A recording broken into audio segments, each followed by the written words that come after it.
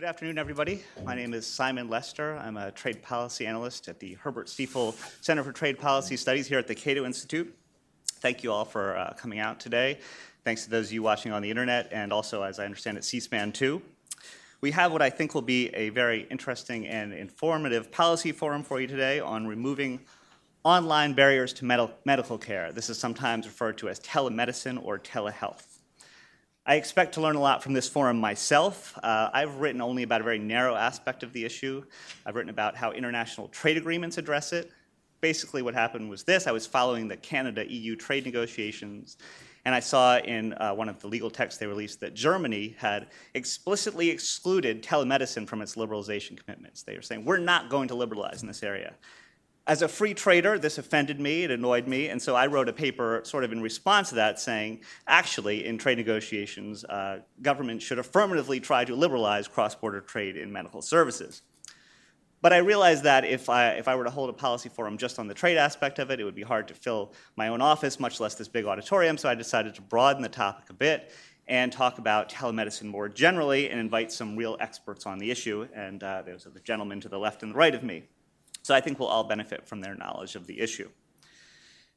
This is a new topic for many people, so I think it's probably best to start with the basics and then get into some of the nuances as we go along. So here is the issue in its most basic form. For most people, medical care is still something that always takes place in a doctor's office or in a hospital. We've all had this experience. You go down to the doctor's office, you wait a bit. They have these 1970s era paper forms. You fill those out. You wait some more. Then they take you to another room and you wait again. It's pretty annoying. But what if instead of that, you could just take out your smartphone and place a Skype call to a doctor, go do some other things, get some lunch, maybe go to a policy forum, and when the doctor's available, you have your online consultation right over the phone. Obviously, I'm not talking about surgery here, but just routine consultations. It sounds very convenient. Well, it's actually being done, although I haven't done it myself. The problem is, in the highly regulated area of medical care, there are lots of regulatory hurdles that get in the way, and there are a number of startup companies that are trying to break them down, but it's not easy, and it's been a struggle. So our first panelist, Renee Quashie, is going to give us an overview of this emerging industry, the regulatory barriers that they face, and ongoing efforts to address these barriers. Renee is a senior counsel at the law firm of Epstein, Becker & Green, focusing on healthcare policy. I came across Renee's name when I was reading an Economist article about these issues where he was quoted. I feel like that's always a good sign that you're doing something right when the Economist is quoting you. We're then going to turn to Jeff Rose at the end there, a senior attorney at the Institute for Justice, which does a lot of great work. Jeff is bringing a fascinating case on behalf of a Texas veterinarian who was fined by his state's medical board for offering veterinary advice online. Among other things, this case involves important issues of free speech, and although it involves a veterinarian, it potentially has larger implications for the practice of medicine more generally on human beings. Jeff is going to give us the background of this case, tell us about its current status and its prospects. And then finally, we have Josh Sharfstein, who's an actual doctor. It's nice to have one of those on a panel talking about health issues. But he's not just a doctor. He's also a policy wonk and a former high-ranking government official dealing with healthcare matters. He is currently an associate dean and professor at the Johns Hopkins School of Public Health. Before that, he was deputy commissioner at the FDA and the secretary of health for the state of Maryland. Josh, I suspect, although I don't know exactly what he'll say, will be maybe the voice of caution here, saying, hold on there, you free market-loving libertarians. We can't just throw out all the regulations here. We need some regulations in place. So each of our panelists is going to speak for about 12 to 15 minutes. Then we'll open it up to the audience for questions. One thing to mention is if anyone has any cell phones, please turn them off. With that, let me turn it over now to Renee, who will get us started. Thank you very much. By way of disclosure, even though even though Simon did introduce me, I do represent a lot of telemedicine stakeholders, hospitals, health systems, health plans, some of the leading telemedicine companies. So some of my comments may be skewed in that direction. Let me see. So I've got a quick PowerPoint we're going to go through here. One of the things that I always start with is definitional. Telemedicine, telehealth. They're used interchangeably. As you can see, some of the major stakeholders can't even agree on what it means. For example, Medicare has a very restrictive definition of, they use the word telehealth, which involves two-way, real-time interactive communication. So no store and forward, it has to be audio-visual. So I put this up there just to show you that we can't even agree on a definition of what we're talking about. We can't even agree on the terms. I see somebody here from the American Telemedicine Association. They use the term telemedicine. Others use telehealth. For me, when I'm talking about these issues, I really look at it very broadly. To me, it's just a delivery of health-related care, services, education, and information via telecommunications technology. That's it. Very simple for me. And these are some of the usages of telemedicine, as you can see. We'll get into some of this a little bit later, I'm sure during the question and answer session.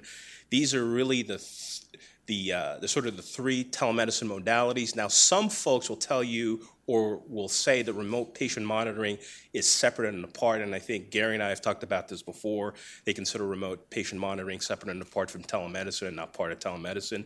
But I just wanted to give you a flavor that there's a complexity here that we really need to pay attention to. We've talked about real time, there's store and forward, where digital images and audio files are stored, sent to a provider who can look at them at some later point. There's really no interactive communication between patient and doctor. Remote patient monitoring is exactly what it sounds like.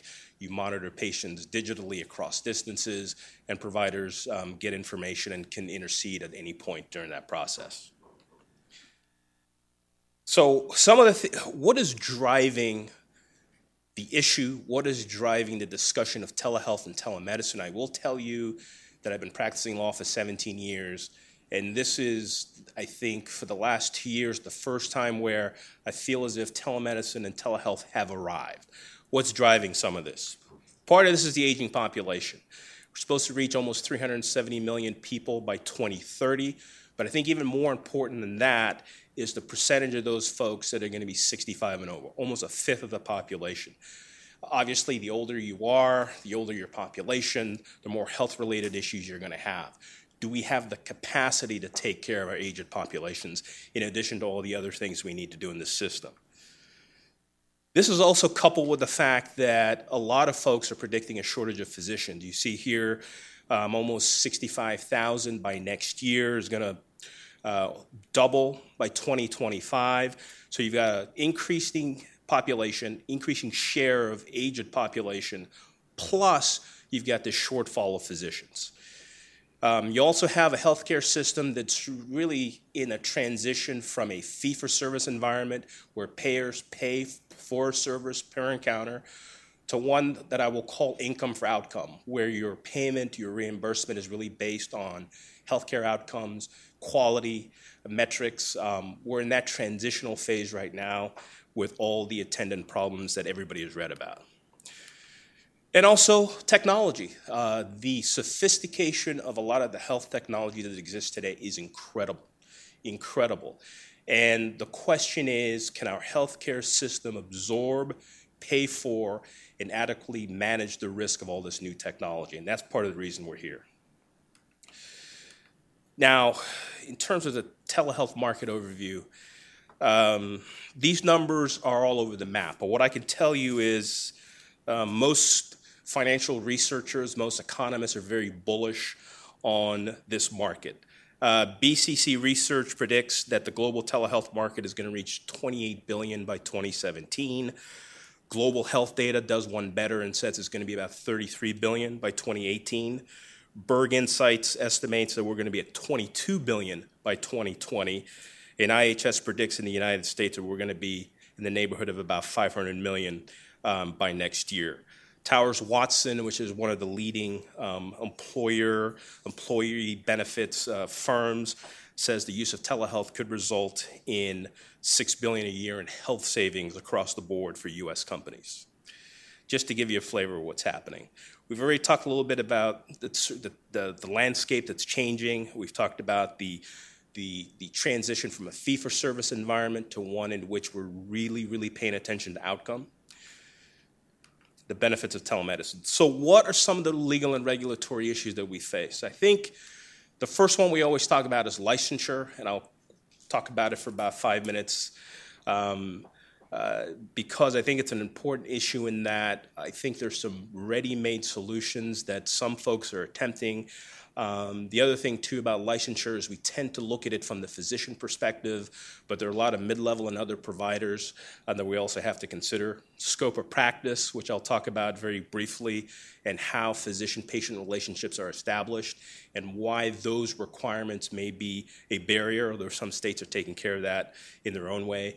Coverage and reimbursement, it runs the gamut from very restrictive payment approaches by Medicare to a mixed bag in Medicaid, to a better overall picture for private payers. We probably won't touch on the rest of this given my limited number of time. So let's just talk about licensure. I think the piece you really need to understand here is licensure follows the patient. So there are medical practice acts all over the United States that govern what constitutes the practice of medicine. If somebody is practicing medicine, they need to be licensed in the state. What state do they need to be licensed in if you got a physician in one location and a patient who's out of state?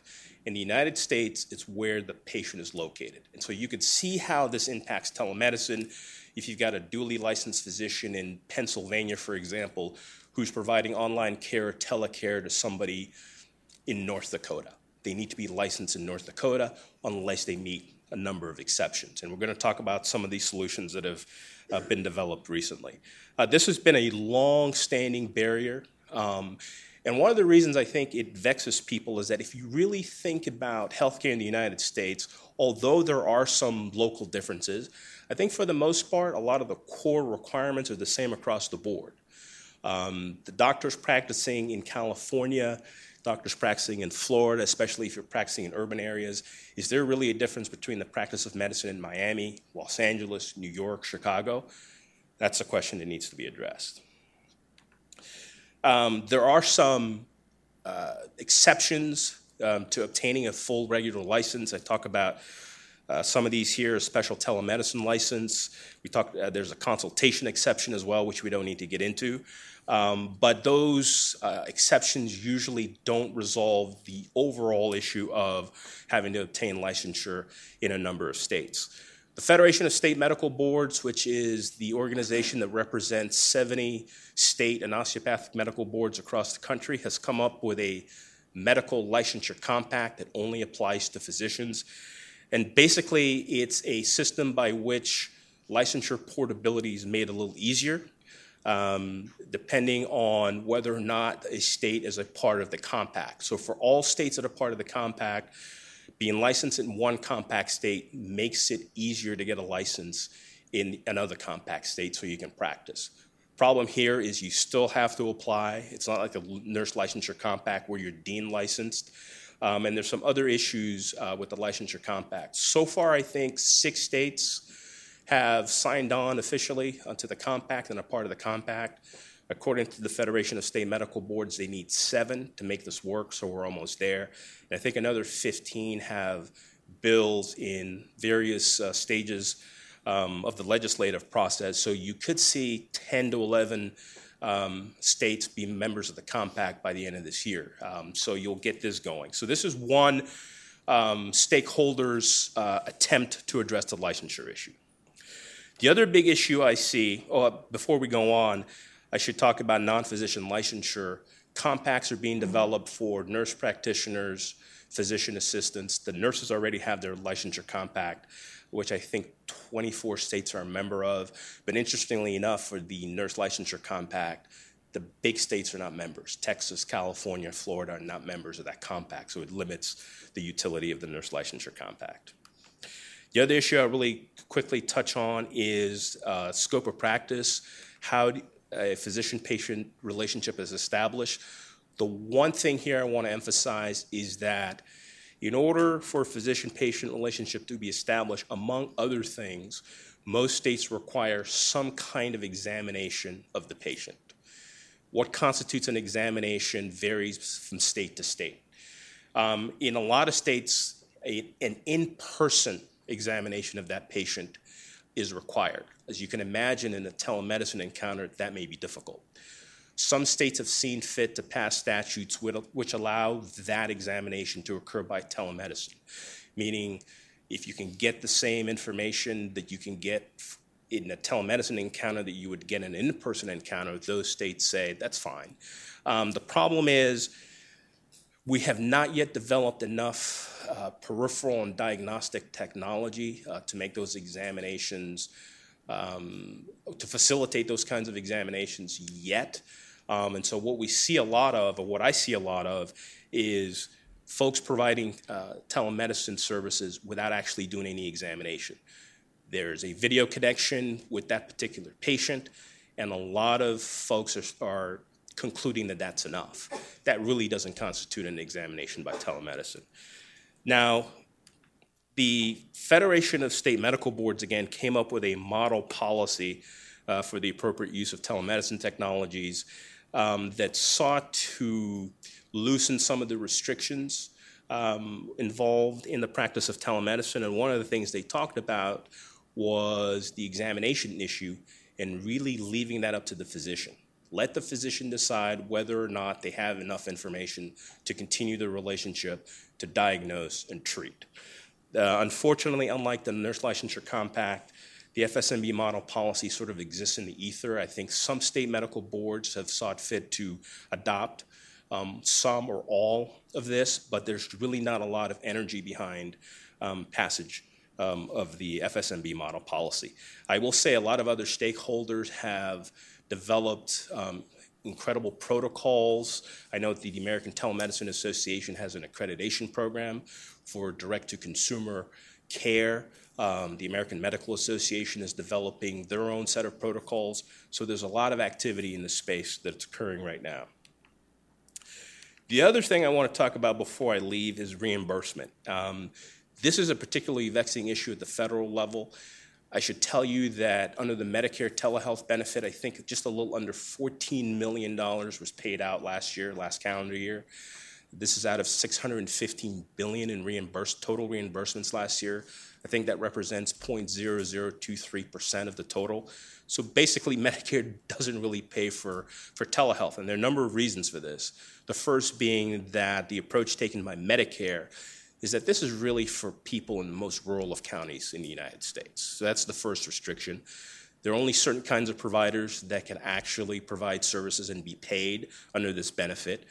The patient has to present a certain kind of facility. The patient cannot be in the home, for example, and receive services and have the professionals be paid under this.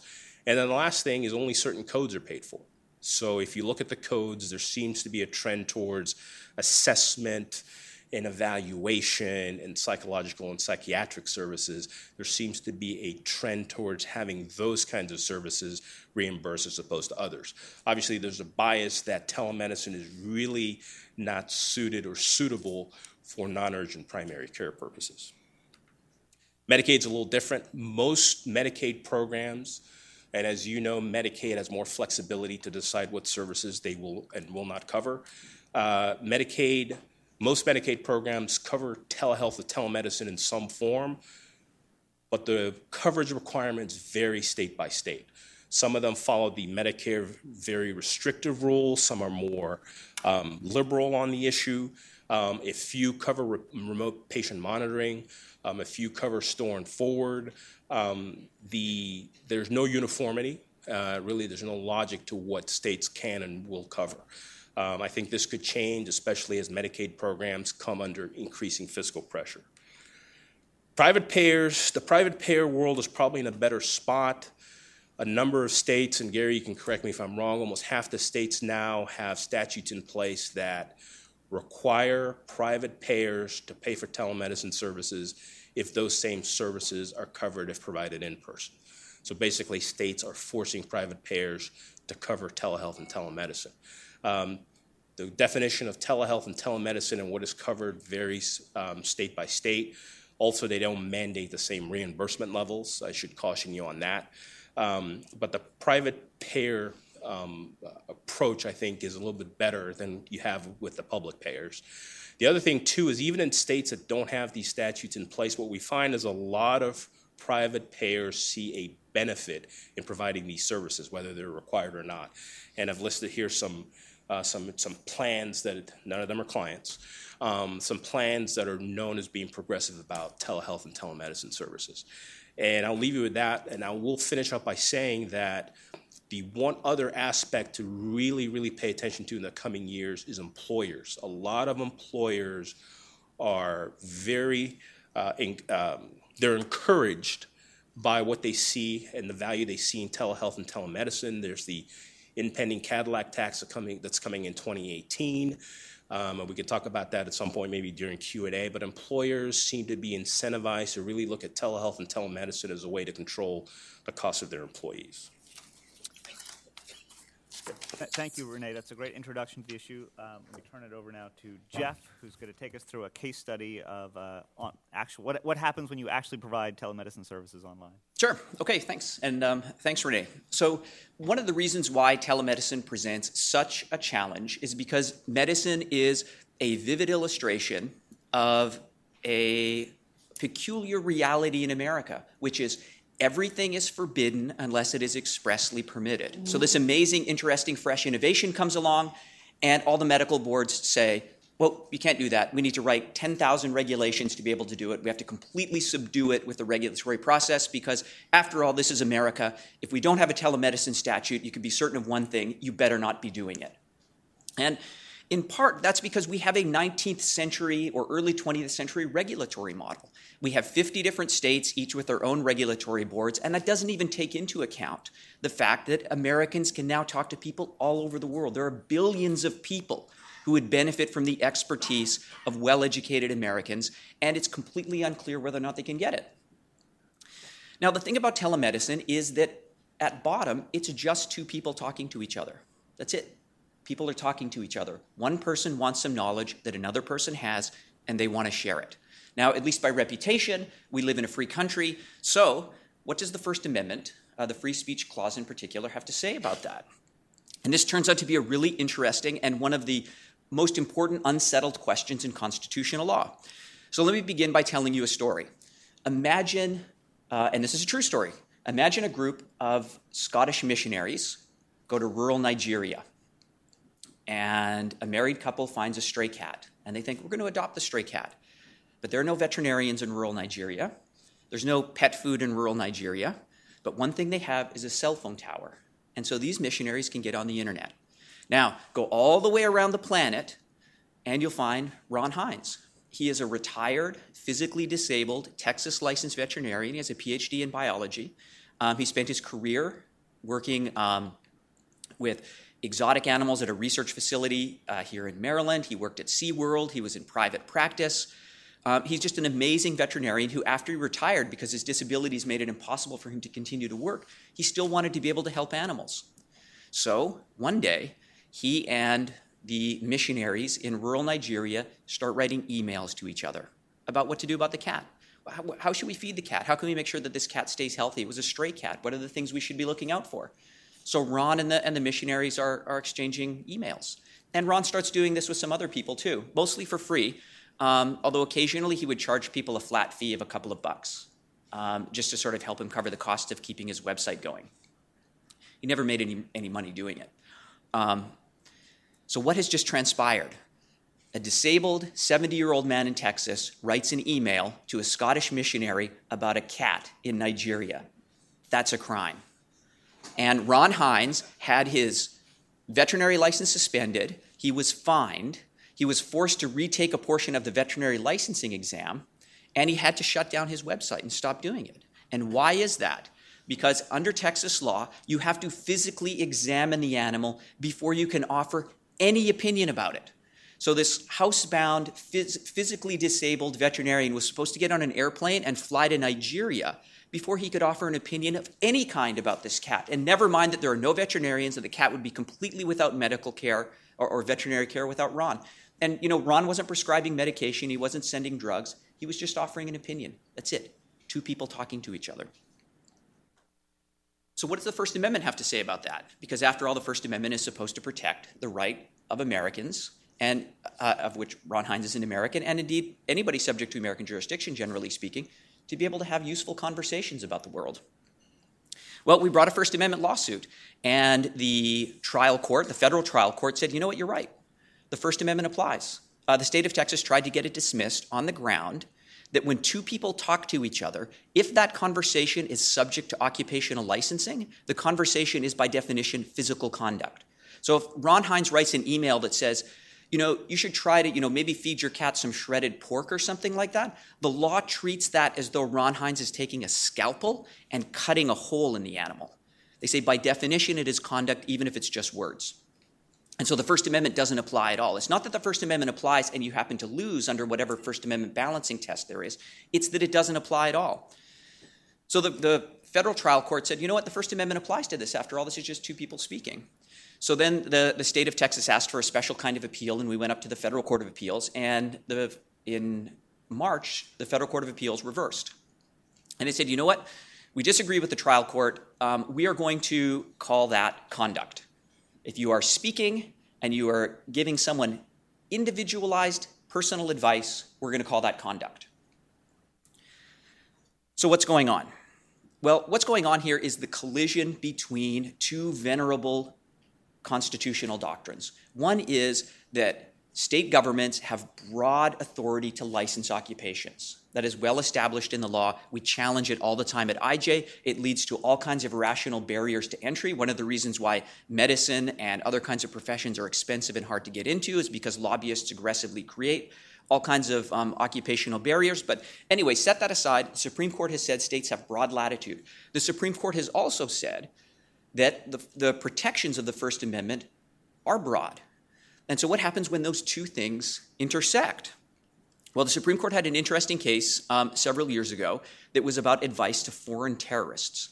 And some American doctors and physicians were providing individualized technical advice to foreign terrorist groups about how to resolve their grievances nonviolently. One was the Kurdish Liberation Movement, and another one was the Tamil Liberation Movement in Sri Lanka. And so these groups were concerned about being prosecuted by the federal government for providing individualized advice, which the federal government considered to be material support to terrorist groups. And so the question that went up to the Supreme Court was, is individualized advice that consists of nothing but speech, you're not sending them money or guns or bombs or anything, you're just talking to them about the law, is that something protected by the First Amendment? And the Supreme Court said, yes, the First Amendment applies. Now, it turns out that the federal government has a huge interest in suppressing advice to terrorists because it's just kind of fungible. That just frees up resources for terrorists to do other things. But the First Amendment applies. So we actually tried to take that precedent, and we said to the federal court in the Fifth Circuit, we said, look, if the First Amendment at least applies to individualized technical advice to murderous foreign terrorists, surely it applies to this utterly harmless disabled veterinarian in Texas who's just talking to somebody about a cat. And the court said, no. Here's another interesting case about the First Amendment that's also from a few years ago, U.S. v. Stevens, which involved what are called animal crush videos. And so there are people out there, perhaps, probably not anybody in this room, but there are people out there who like to exchange videos about animals getting tortured. And that provides them with sexual titillation.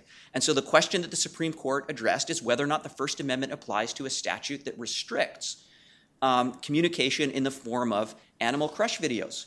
And the Supreme Court said, you know what? This is America. This might be repugnant speech, but the First Amendment applies to repugnant speech. And so the First Amendment applies to animal crush videos.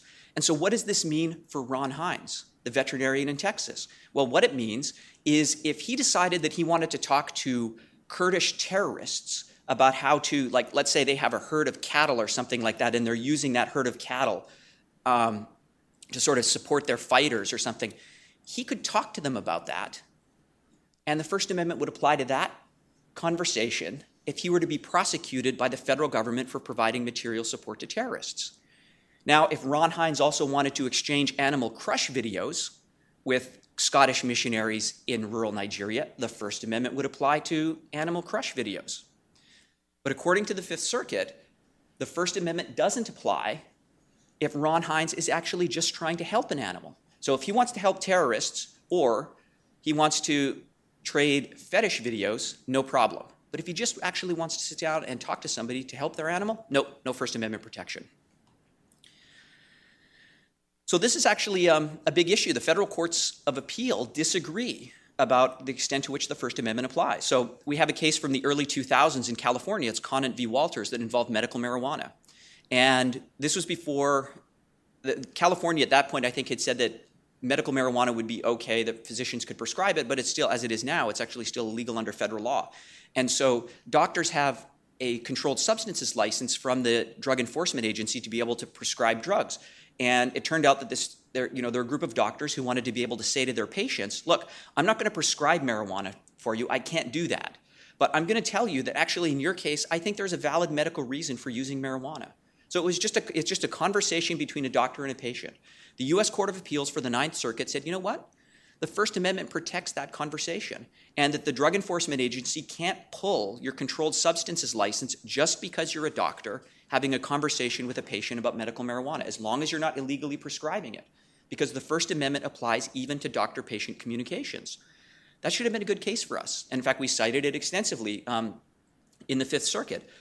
But on the other end of the country, in the 11th Circuit, there's a case that's going on right now that's sometimes called the Glocks versus Docs case, which is about guns.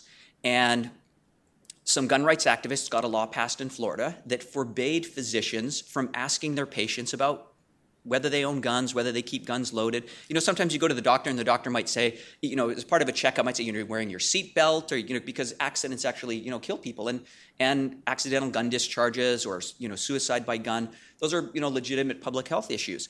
So anyway, the gun lobby didn't like the fact that some doctors were asking people about guns, and they thought it was an invasion of privacy, so they got a law passed that said doctors aren't allowed to ask people about guns. And so, of course, a group of doctors brought a lawsuit and said, look, the First Amendment protects my right to have a conversation with a patient, and that just because we're in a doctor-patient relationship doesn't mean that we have completely surrendered our free speech rights, and the government can tell us to say and do whatever we want. Now, the 11th Circuit Court of Appeals said, nope. When a doctor is having a conversation with a patient, even if it is just a conversation, you're not touching them, you're not doing anything, that is conduct to which the First Amendment doesn't apply. Now, you may notice that the medical marijuana issue is kind of a liberal issue, right? And the Ninth Circuit Court of Appeals on the West Coast, kind of a liberal court. And on that liberal issue, the liberal court decided that the First Amendment applied. Now, the 11th Circuit's kind of a conservative court. And this was like a pro-gun thing. And wow, coincidentally, the kind of conservative court decided that the First Amendment didn't apply when it was a conservative issue. But we have a square disagreement among the federal courts of appeal, a disagreement that was exacerbated by the decision in the vet speech case that just came down. And so the Supreme Court actually has to step in. And the Supreme Court is going to have to decide whether or not the First Amendment applies when there is a conflict between occupational licensing and free speech. And so we're in the process right now of writing our petition to the Supreme Court in the vet speech case. And this is actually the perfect case, because what's going on here is you have Ron Hynes talking to people, generally speaking, on the other side of the world about animals. That's it. They're exchanging emails about animals. So this isn't even like, the most intense telemedicine context you can imagine. This is right at the edge. And so if the First Amendment is ever going to apply to protect the free speech rights of licensed professionals and their clients, then it is going to apply in the context of Ron Hynes' case. And this is the perfect, clean case for the Supreme Court to take. Now, and the other thing, too, is that there are some cases making their way through the court system right now that have to do with what's called reparative therapy, which is providing psychological counseling, generally speaking, to minors who are gay or say they're gay and their parents don't like it, and so they send them usually to Christian-based psychologists. And there's a movement that says, well, the First Amendment should protect the right of therapists to engage in gay conversion therapy. Now, one of the great things about the Ron Hynes case is that it is just about people talking about animals. It's not about gay rights. It's not about guns. It's not about medical marijuana. It's not about any of these hot-button cultural issues. It presents the case perfectly in a benign context where the Supreme Court can address the First Amendment question without worrying about making collateral statements that might have ramifications in other areas of the law. So, fingers crossed, we're going to try to get the Supreme Court to take the case, and perhaps this time next year we'll get a decision from the Supreme Court that will tell us whether or not and to what extent the First Amendment applies to occupational licensing, and this will have implications far beyond the practice of veterinary medicine, it will be regular medicine, it will be psychology, it will be law, it will be financial advice, all kinds of things that can be done through a distance as a result of the internet. So, thank you. Thank you very much, Jeff. It's a fascinating case, and I will keep following it, and I wish you the best of luck with it. Thank you. I'm hoping for a Supreme Court decision hoping it goes a certain way, but even if it doesn't, it's something fun to talk about. So let's go to our last speaker now, Josh Sharfstein, and I'll turn it over to Josh. Thanks so much. I really appreciate the chance to be here. I appreciate the invitation from Simon, and I thought both of the presentations were terrific, really interesting. I'm a little bit in the Sesame Street segment where they say which one doesn't belong, and you're supposed to pick it out. That's me a little bit on this panel. I'm a physician, not a lawyer, unlike the other three panelists. I'm been appointed to city, state, and federal positions by Democrats, and so I'm coming from a slightly different perspective. I do appreciate that Cato's internet password is Obamacare saves lives. I'm just true. kidding. That's not true. That's not true. I thought that was changed just for me. Now it's just a little joke there. Okay, so I actually started reading Simon's paper, and I was like, I don't think there's going to be a thing in here that I find attractive. And I just found the paper absolutely fascinating and interesting and provocative. And I thought that both of these presentations were also very interesting. And there's a lot to agree with about the points that have been made. And let me just say that, for me, telemedicine kind of struck home when I was visiting a rural hospital, and they showed me a ward where the patients were being entirely managed by a remote team of physicians. So there were, it was intensive monitoring. It wasn't like your phone calling a doctor and showing them your rash. It was a hospitalized, situation, and I never seen anything like that before. And they go, well, actually, there's a doctor watching all the monitors. And we have one nurse or a couple nurses here. They will get a call from that doctor if there's an issue that they need to go check on.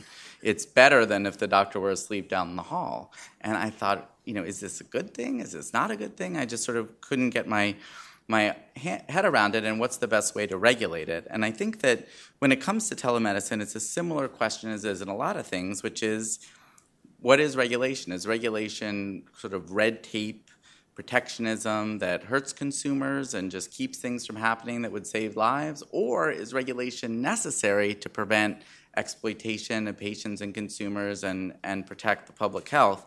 And the answer oftentimes, having worked at different levels of government, is yes. It's both. And there's no simple one or the other, and it depends how well it's done.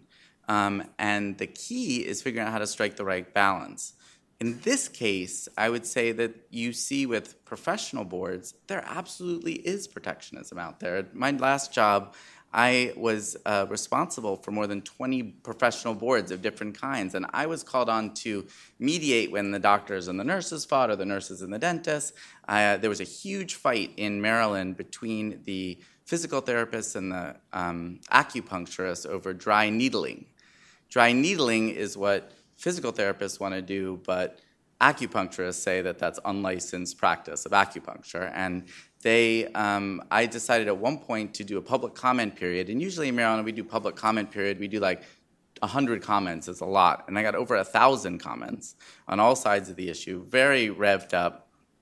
I picked up my 8-year-old from school, and he said, Dad, what's dry needling? And I said, why do you ask that, Isaac? And he said, well, because my gym teacher gave me this letter to give to you. So I used to say that it's not a safe place to be between the dry needlers and the acupuncturists, but that's the spot I was in. And at one point, I actually proposed legislation in the state of Maryland that would take these scope of practice disputes out of the medical boards and all the litigation, give the ability for the legislature, just the ability for the legislature to appoint a committee to resolve it in the public interest.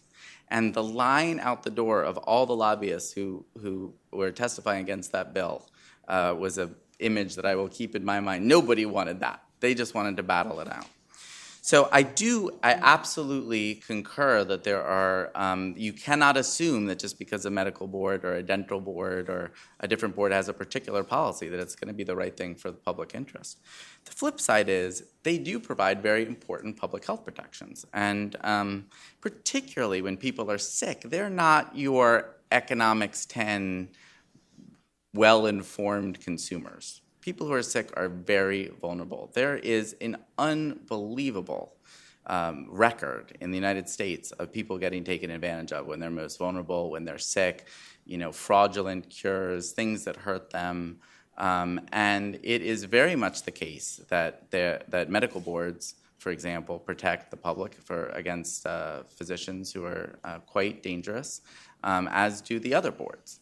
And I used to interview, I interviewed all the medical board candidates, and we set up a process for interviewing all the other candidates. And I said, I only have 2 questions.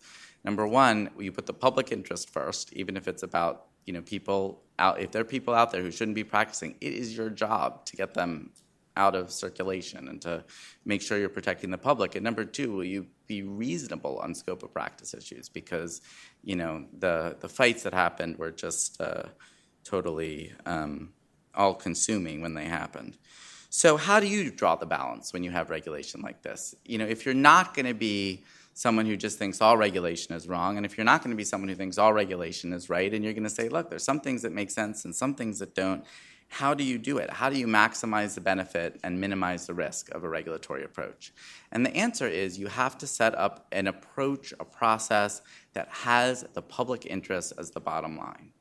And I don't think that the boards themselves can really play an effective role in that as you do that. I think that there are some state models that bring in external people to think those things through, that those are good models. As you're thinking about global models, figuring out where are the opportunities to do things that really are in the public interest to get it's not just, I think, what Simon's putting on the table isn't just that there are U.S. health professionals treating people around the world, but that people in the United States could log on and get a consultation somewhere else. Well, that may well make sense for certain things, and there could be a system set up that maximizes the benefits of that, but also minimizes the risks by having an assurance or a partnership between different regulatory entities. I think that that's the right conversation to have.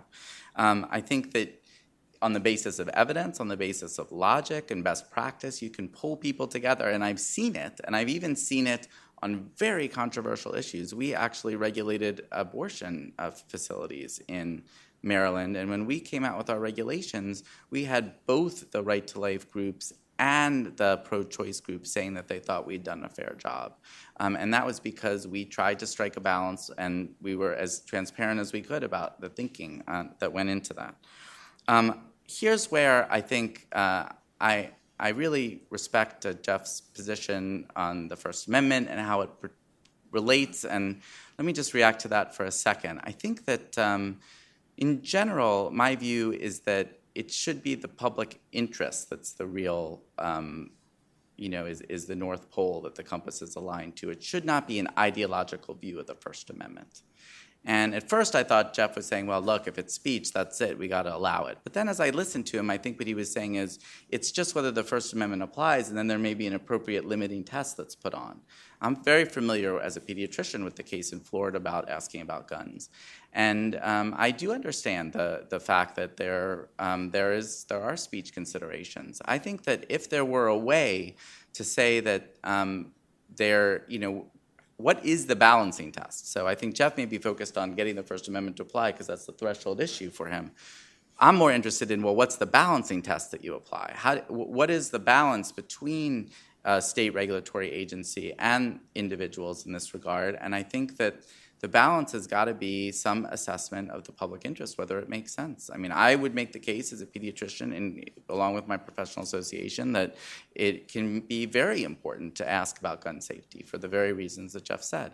And that there could be the standard that would be applied is not just are they words coming out of someone's mouth, but does it make sense? On the other hand, on a therapy that has been totally discredited by the profession, such as reparative therapy, which has essentially no support within organized and evidence-based medicine, that the public interest would favor a regulation in that area. So for me, I could see that there is a yardstick that could be done, that it's not so much whether the First Amendment applies or not, but how then you would apply an appropriate test so that you get regulation that maximizes the benefits to the public and minimizes the risks. And I think probably if we were all to sit down, even though we may come from different ideological parts of the spectrum, we probably could work out that it's totally reasonable for someone to be sending cat advice to someplace in the world to help cats, and something else might not be reasonable at all. And how do we draw that balance, or what would be the process that could draw lines that would lead to better health, lower costs, and interesting progress as technology evolves in healthcare? Thank you. Well, thank you, Josh. Thank you to all the speakers. I think those are all great presentations. Gave us a lot to think about. I want to open up to questions now. Let me take the opportunity to ask a first one, so just start getting yours ready. I think this question, and I don't mean to put you on the spot, Renee, and the others, so feel free to answer it too, but I think this question may be mostly for you, Renee, and I don't know to what extent you've thought about this. But so, as I think both Josh and Jeff alluded to, I mean, there are international aspects to this, and obviously that's what I wrote about as well.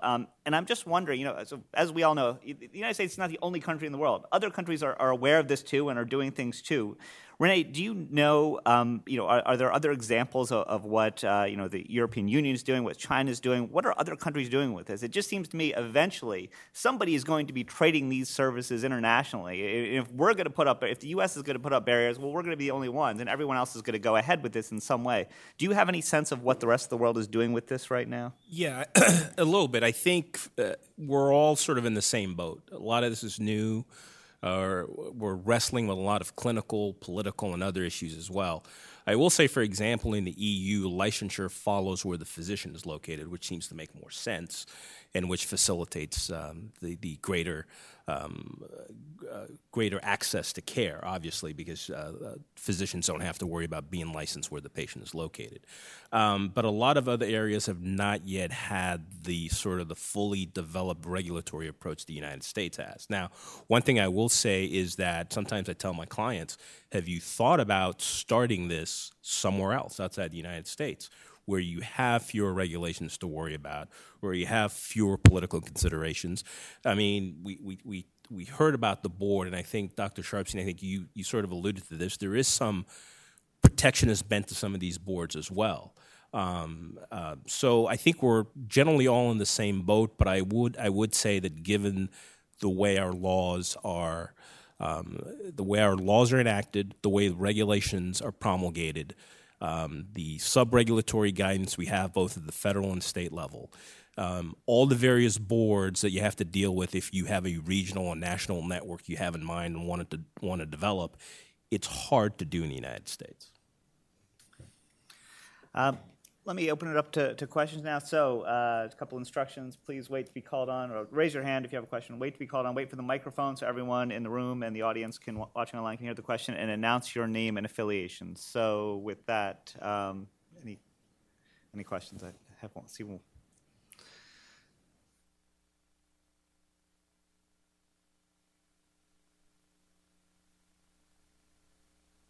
My name is Li Yang. Thanks for all the wonderful presentation.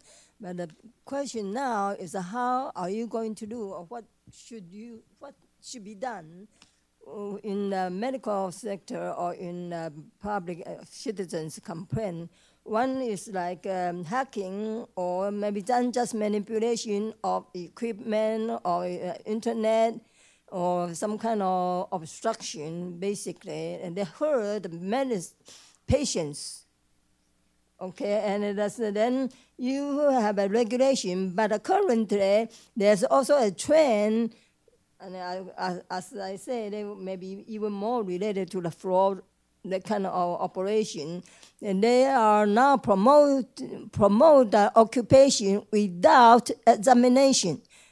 What they call now is a competency, which is very abstract and very broad and maybe very subjective.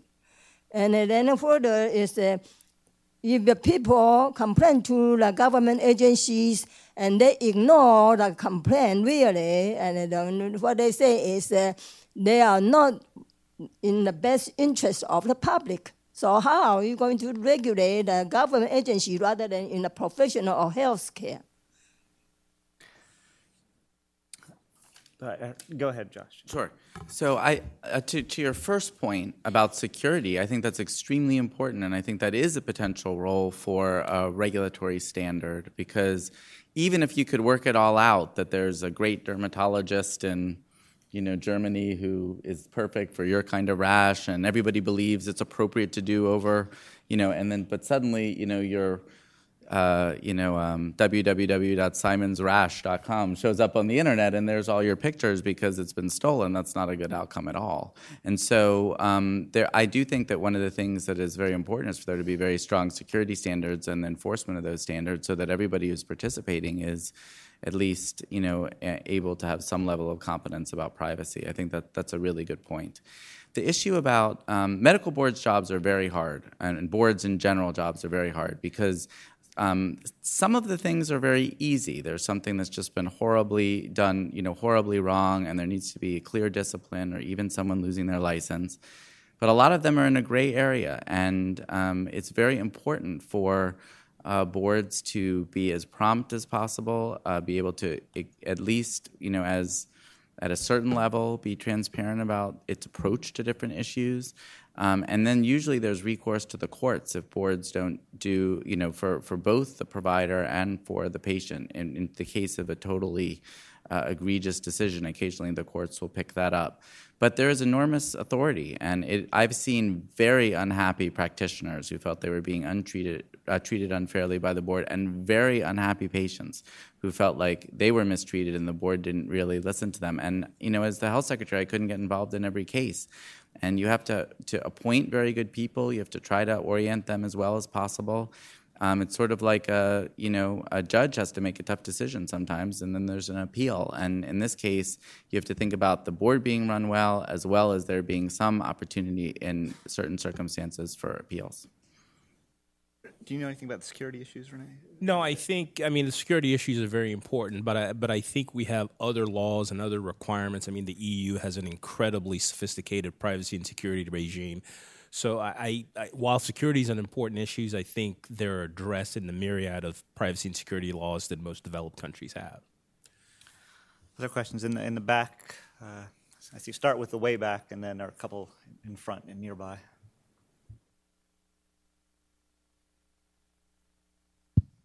Thank you. My name is Kyle Gibson. I'm a former Cato intern working with Simon. I think I see Bill in the audience. Happy and pleased to see that this issue has been brought to life through Simon's work.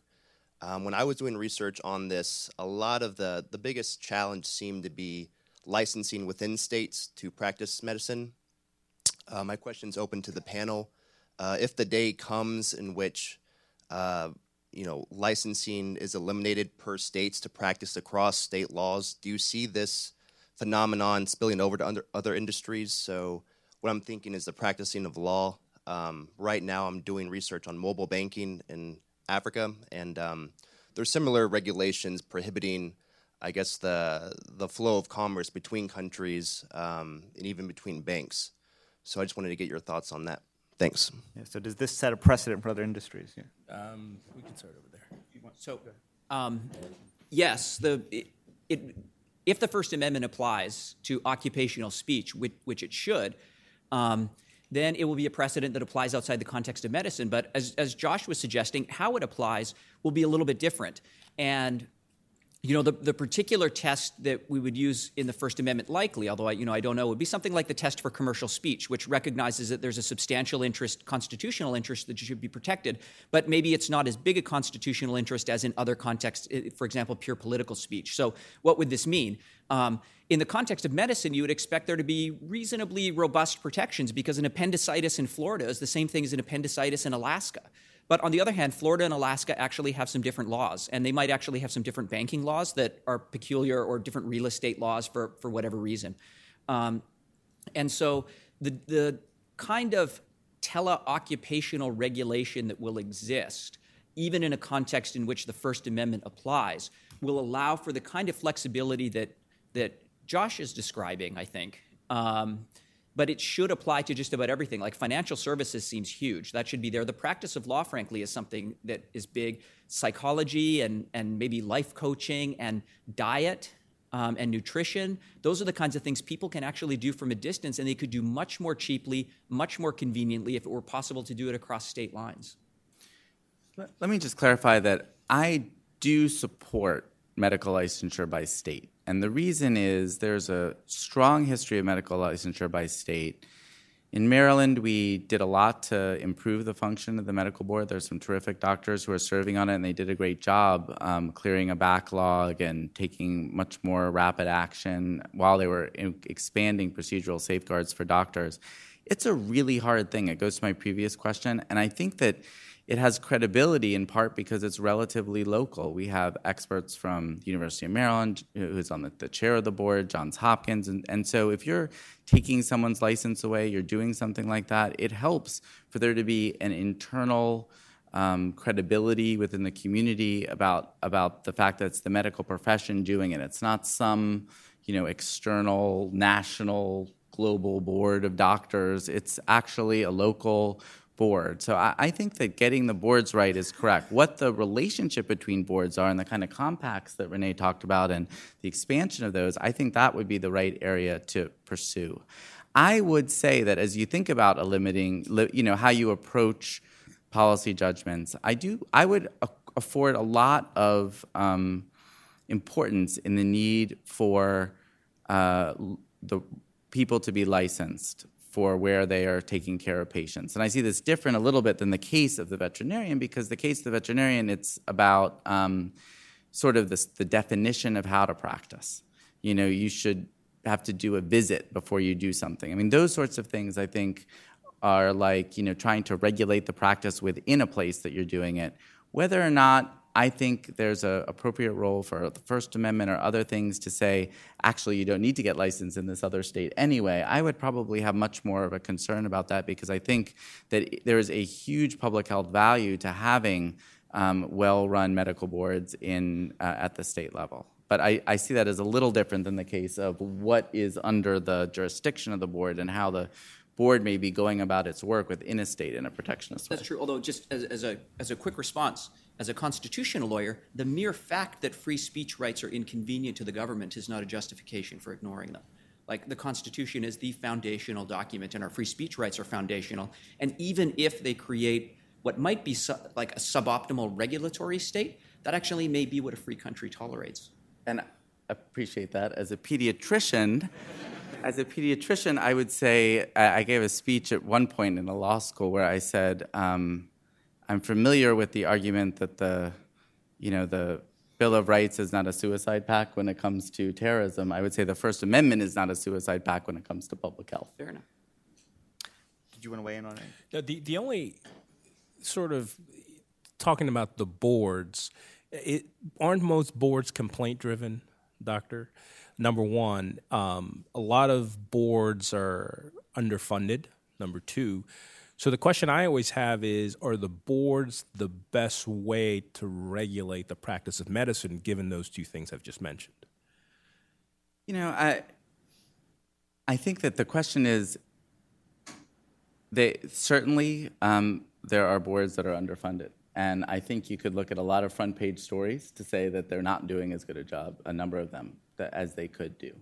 It's complicated to think of how you would do better other than to improve boards like we were able to do, I feel like, in Maryland and in other places, because of the local nature of medicine and the history that's there. I mean, I guess in this respect, maybe I'm the more conservative person on the panel, and that, I would be careful about throwing out, more than a century of regulation at the state level, unless you really had a sense of what you would do. Do people really want one group, hearing all these cases within, and it is true, though, that there are local standards of care for certain things. And so, But aren't those, not to interrupt you, but aren't those disappearing over time?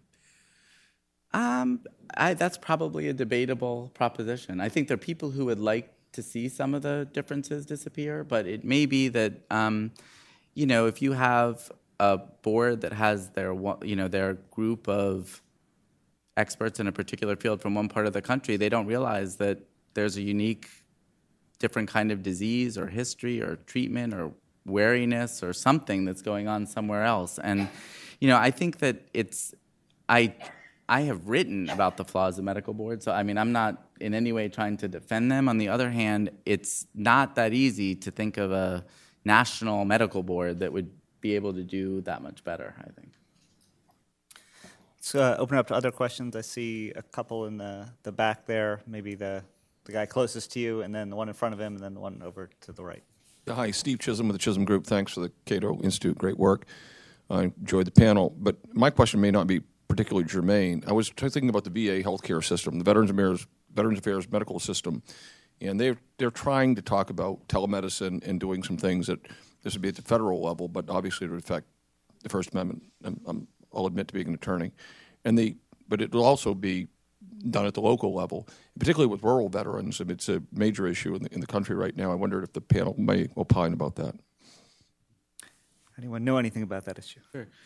I think that there are parts of the country that are in desperate need of access to care. Veterans are particularly in need of mental health care and other types of services that aren't available in all places. And one of the things that comes up, for example, in the military medicine and Veterans Administration is whether it makes sense to you have both huge gaps in access to care and quality problems at certain places. And is there a strategy that involves more telemedicine that could address both of those at once? And I think that all those are very fair policy questions. And in the end, the question is, are people healthier? And can you design something to really serve the needs of veterans? That should be the litmus test, not some arbitrary measure of speech, but are veterans getting healthier? And I think this brings up another issue, which is sometimes I think we take a one-size-fits-all approach. It's just telemedicine.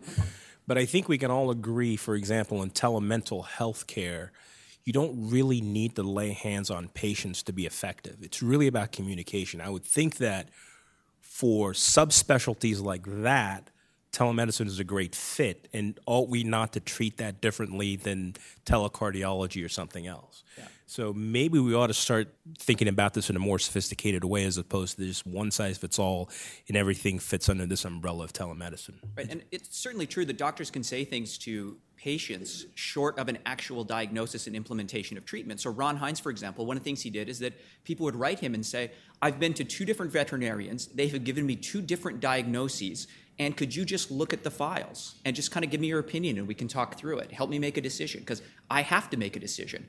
And Ron is the kind of person who's got a great deal of experience in that and can help out. And with respect to people who are in rural areas, one of the things that Ron got in trouble for is that there was an impoverished double amputee in Maine who was living by himself, and the only thing he had was his beloved dog. And his dog was sick, and his dog was dying. And Ron was talking this guy through certain things to help alleviate his dog's suffering. And eventually Ron found a veterinarian in Maine who would treat the dog for free for this amputee. And another veterinarian heard about that Ron Hines in Texas had been providing some initial help to this over the phone and reported Ron Hines for doing that. And that's just like pure economic protectionism. No rational person would say that this impoverished double amputee who's not going to a veterinarian, who's getting some free help from a guy in Texas, that should be stopped. It's ludicrous. But anyway, that's one of the things that happens, and one of the reasons why we need to have a rational telemedicine regime. Another question right there. Hi, I'm Pat Michaels from Cato. This probably goes to Dr. Sharfstein, but maybe to the panel in general. And it has to do with the complexity of the ultimate regulatory regime that we're going to have.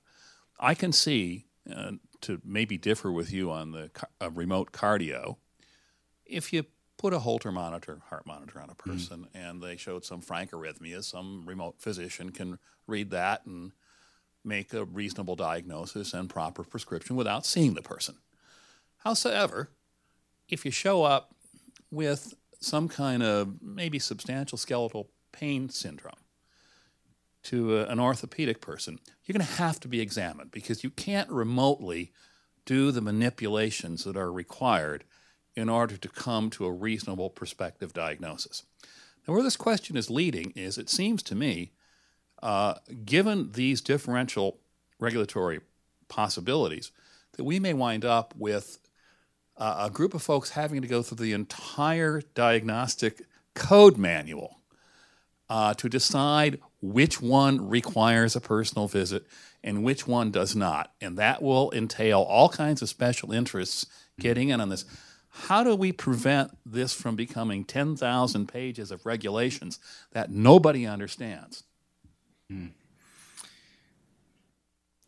It sounds like you've seen those regulations on some other issues, I'm guessing, yeah. I'm thinking of a famous person from MIT.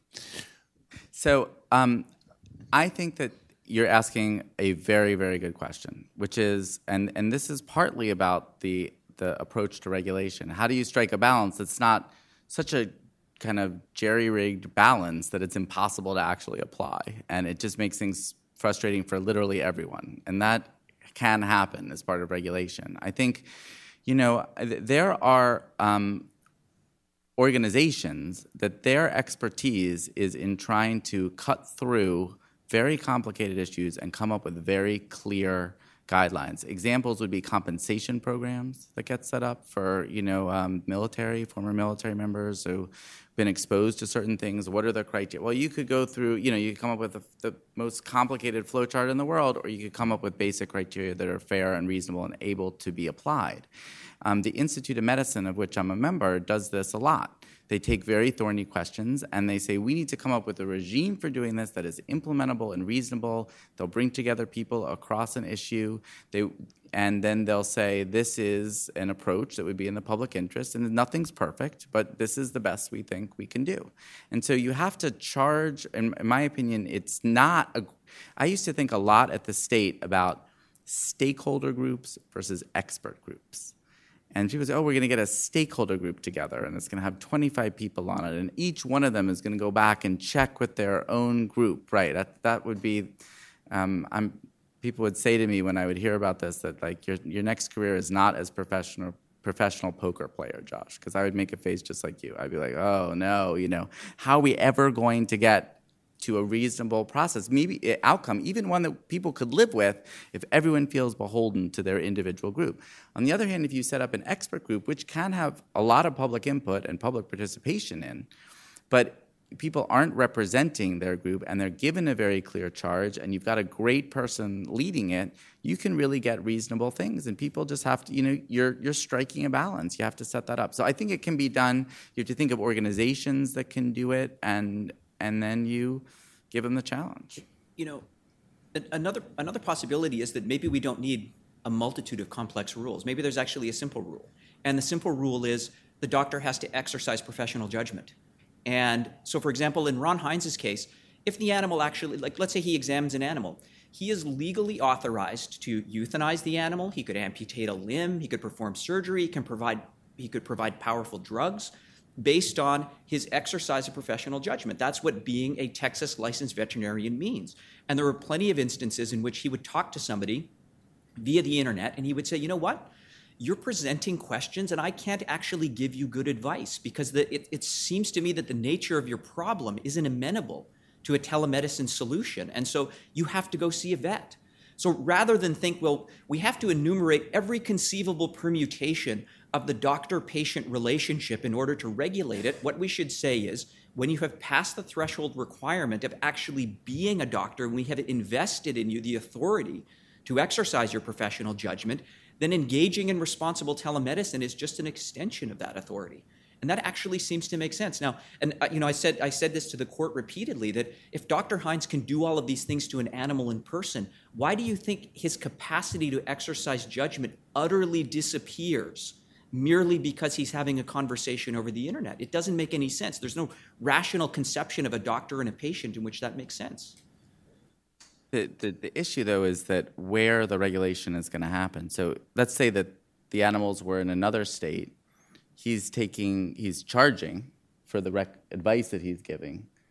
But the other state has basically no ability inside that state to challenge any problem if there were a serious problem. Yeah. And so there's at least I think a clear risk to consumer protection if you were to say, you're a doctor in Maryland, you can give, it's up to you, your judgment, whatever advice you want to give, medical advice, prescriptions, anything on any topic, because, my license is, I can take care of big people, as we call adults in pediatrics, and then it's all back on the Maryland Medical Board, where they can't very easily go out to somewhere else to evaluate the care or see what's actually going on. That strikes me as a framework that could be quite risky to consumers. Although you might have, there's this sort of general concept of the law that if you enter someone's jurisdiction and you do things that are tortious, then you can be held responsible in that jurisdiction. So it seems to me if we had these kind of compacts where we recognized reasonable interjurisdictional practice, and you would say that if I'm a doctor in Texas and I'm talking to somebody in Maryland, then by virtue of this compact or just by operation of general principles of jurisdiction, if I say something or do something that results in harm to the patient there, I've just subjected myself to the jurisdiction of that board, and I can be disciplined or do whatever. It just, and I don't know how to work it. You're the expert in that area, but I just mean that the thing that struck me about the vet licensing case and the general approach to telemedicine is that we trust physicians to exercise reasonable judgment in the in-person context, and I don't know why we're terrified of them being able to exercise similar reasonable judgment in the telemedicine context. They're still grown adults. They still have medical licenses, although I understand the complexities that it presents. Right, and you're conflating, I don't want to go too far, but I think there are two things you have to tease apart. There's, if it were all within the same state, I would be very much closer to your position. It's when you split the jurisdiction, make it harder for people who could be harmed to, I think you wind up with a potential for a policy failure there. I think another question, sort of the middle back.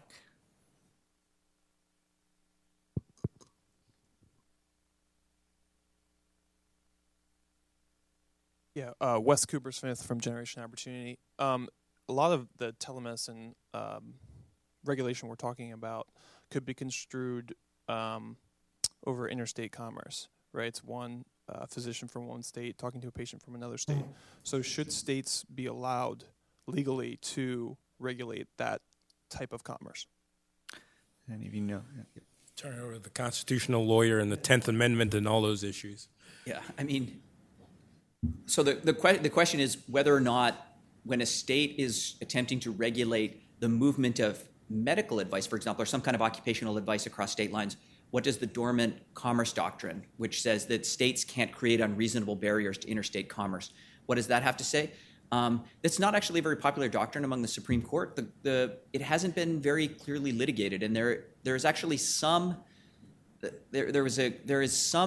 federal appellate law that says that what the Dormant Commerce Clause is really worried about is the movement of goods. And if it's just cash or advice, that may not actually be something moving in interstate commerce. It's probably not tenable, and there will probably be disagreements about it. But as I understand it, the telemedicine problem hasn't been considered primarily as an interstate commerce problem, although it strikes me that kind of thing will ultimately be litigated. I'm sorry, I can't give you a good answer. The right answer in constitutional law is always maybe, and so I don't know. I can't give you a definitive answer. We got a couple more questions. I saw the guy in the fourth row there, I think. One over there. I see the podium was blocking me. We'll get to her next, okay. Victor Razziu, Institute for Justice. This is principally aimed at Dr. Sharfstein, but, please do weigh in as you see fit.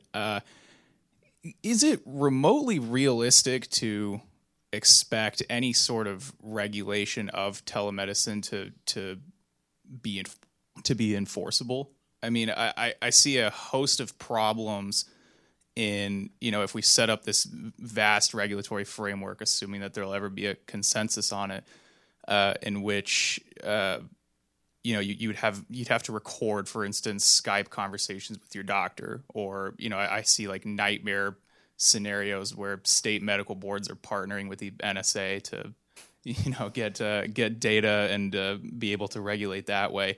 So I just wonder, I mean, how exactly could any regulatory framework around telemedicine really ever be enforced?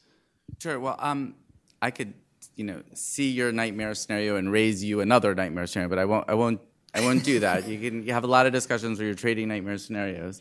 I think Renee laid out a framework that, and I'd be interested in his view about whether it could work if it were picked up. So you have compacts where people can see patients across states.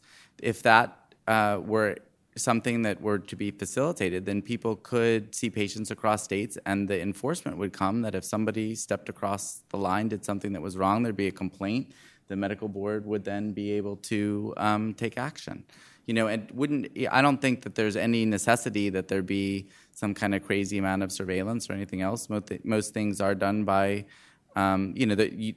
doctors have an obligation to take medical records just like they do in the in-person requirement, in-person medical practice. And if, I was the patient, you were the doctor in another state in one of these compacts, and I felt that there was a problem, I would explain it, and then people would look at your records just like they do in any medical board case and have to make a decision. It might be a hard one to make, but then you'd have a framework because you'd be licensed both in your own state and in my state, and the process would play itself out. I don't know. Well, I think that the thing with compacts everybody has to remember is you're only as strong as how many states are actually part of the compact. Right.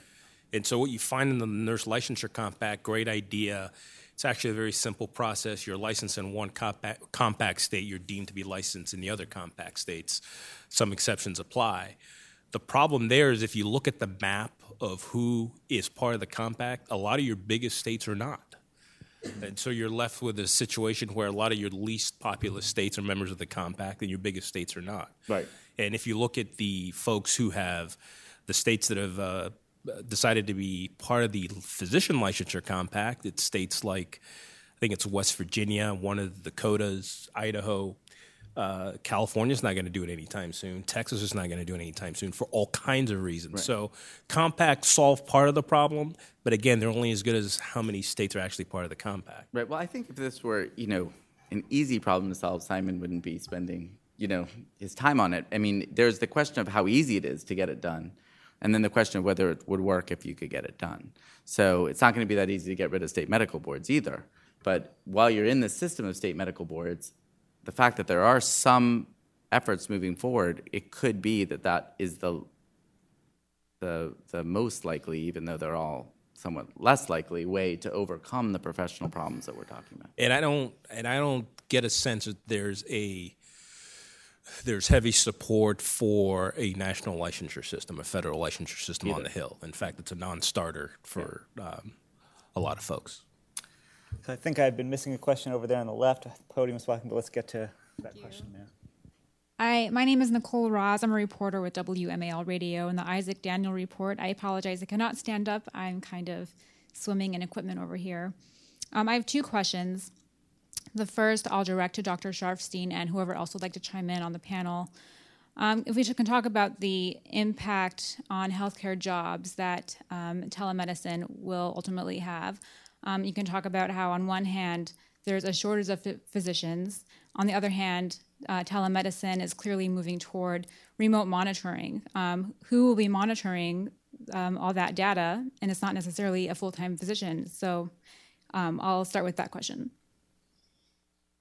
It's a great question, but I don't think my professional training gives me a great answer to it because I'm not an economist. I do think there are obviously going to be implications. I guess what I would say is that you can look at the country and see a mismatch between need and resources for medical services. And the goal would be, with a good telemedicine program, would be to address that mismatch so that you could get more services to people who need it, in the end get better health. That probably would allow some more flexibility for where people could live. But in terms of what that would do to physician workforce in different places, I don't know the answer to that.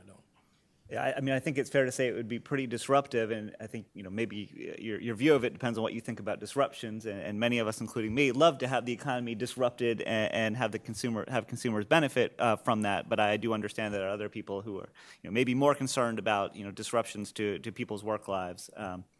You had a second question? Yes, second question. This will be directed to the first speaker, but again, if anyone else wants to chime in, that'd be fine. The Federation of State Medical Boards changed their definition of telemedicine in April to include video teleconferencing, but not audio-only phone conversation. I'm wondering, how much weight does that hold, if that matters, and the degree to which people can't, again, agree on a definition, and how that might impact patient care. The definition of you're absolutely right. In the model policy, they redefined telemedicine and left audio only out. A lot of states have their own definitions of telemedicine, and a lot of them don't include audio only. So I think the FSMB definition was not a surprise at all. The definition is only important in that the FSMB model policy addresses telemedicine, so anything that falls outside of that, the rest of the model policy does not apply. I think if you talk to a lot of folks will tell you that a lot of patients prefer phone. It's more convenient. It's much more accessible to them. You don't need broadband. And a lot of employers will tell you that when they give the choice to their employees as to whether or not they want to receive services by phone or by audio video, a lot of them choose phone because of the convenience factor. Now, having said all that, I think even some of my clients who are in the business will tell you can't do everything by phone. And there are certain things that physicians will not do by phone, will refer you back to your primary care physician. And so the phone can't solve everything, but I think the people I speak to, the people I represent, the employers I talk to, would like a more expanded definition of telemedicine to include audio only. Now, having said audio only, that doesn't mean the physician doesn't have access to the patient's medical record, a questionnaire. In other words, it's not just a cold phone call without any other information. I think maybe we have time for one more question. I see somebody ignoring this side. Let me. Thank you. Jeff Perlman, just a lawyer off the street. Doctor, you indicated that you supported Mr. Rowe's positions on consumer affairs, I guess, so long as it was limited to one state. I think that's what I understood you to say. So is it true that if I live on Western Avenue, which is the borderline between Maryland and D.C., anything that happens anywhere in the district, if I want to call, if I'm the veterinarian and I get a call from the amputee, that it's okay for me to answer?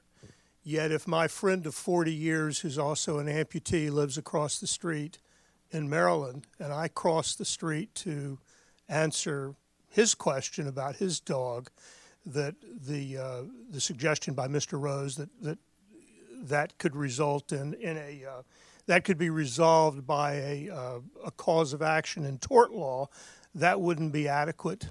That's not an adequate solution. So I understand the question. I appreciate it. I think, first of all, my main point, I think that it's a different issue within the state versus between states. And I think that to the extent that what Jeff is saying is that there is a First Amendment issue in a doctor-patient relationship, and that it needs to be balanced in different ways. I think we're pretty close on that. As you get across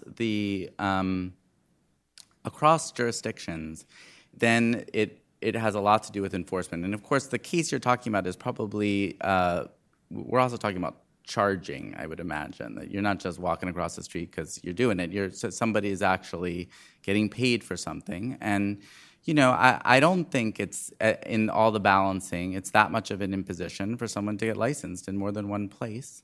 And I think that the value of that is that they get judged according to the system that we've had in this country for a long time for regulating professionals in a certain area. I see value in that. And just sort of, I don't think that the fact that there are always going to be cases that are across the street whenever you're talking about any law, You know, is it fair that you can do one thing in one state and another thing you can't do right across the street? Well, that's just how the way the law works. It's the same thing here, that, you know, if you believe there's a value to allowing local regulation of medical practice, which I do believe, then you have to live with the borders that are reflected in that. And I think that if it were just a crazy and surmountable hurdle, I would have chest pain with that.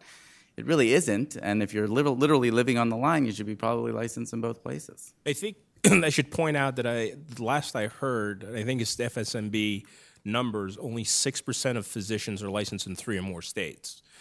So while we're talking about this sort of new innovative movement that seems underway, most practice is still local. And I guess the question then becomes, as we become more, as we're an increasingly mobile society, the question is, are the numbers so low because of all the administrative burdens with having to apply for a license? It's costly. Or is it because, again, it reflects the reality of medicine on the ground, that it's mostly local? With that, I apologize. I think we have to wrap things up. We're going to go adjourn for lunch on the second floor. Maybe the panelists can join us. So if you have other questions, feel free to join us up there, see if you can accost them. Let me thank the panelists. Let's give them a round of applause. That was an excellent panel. I enjoyed it very much. Hope you did too.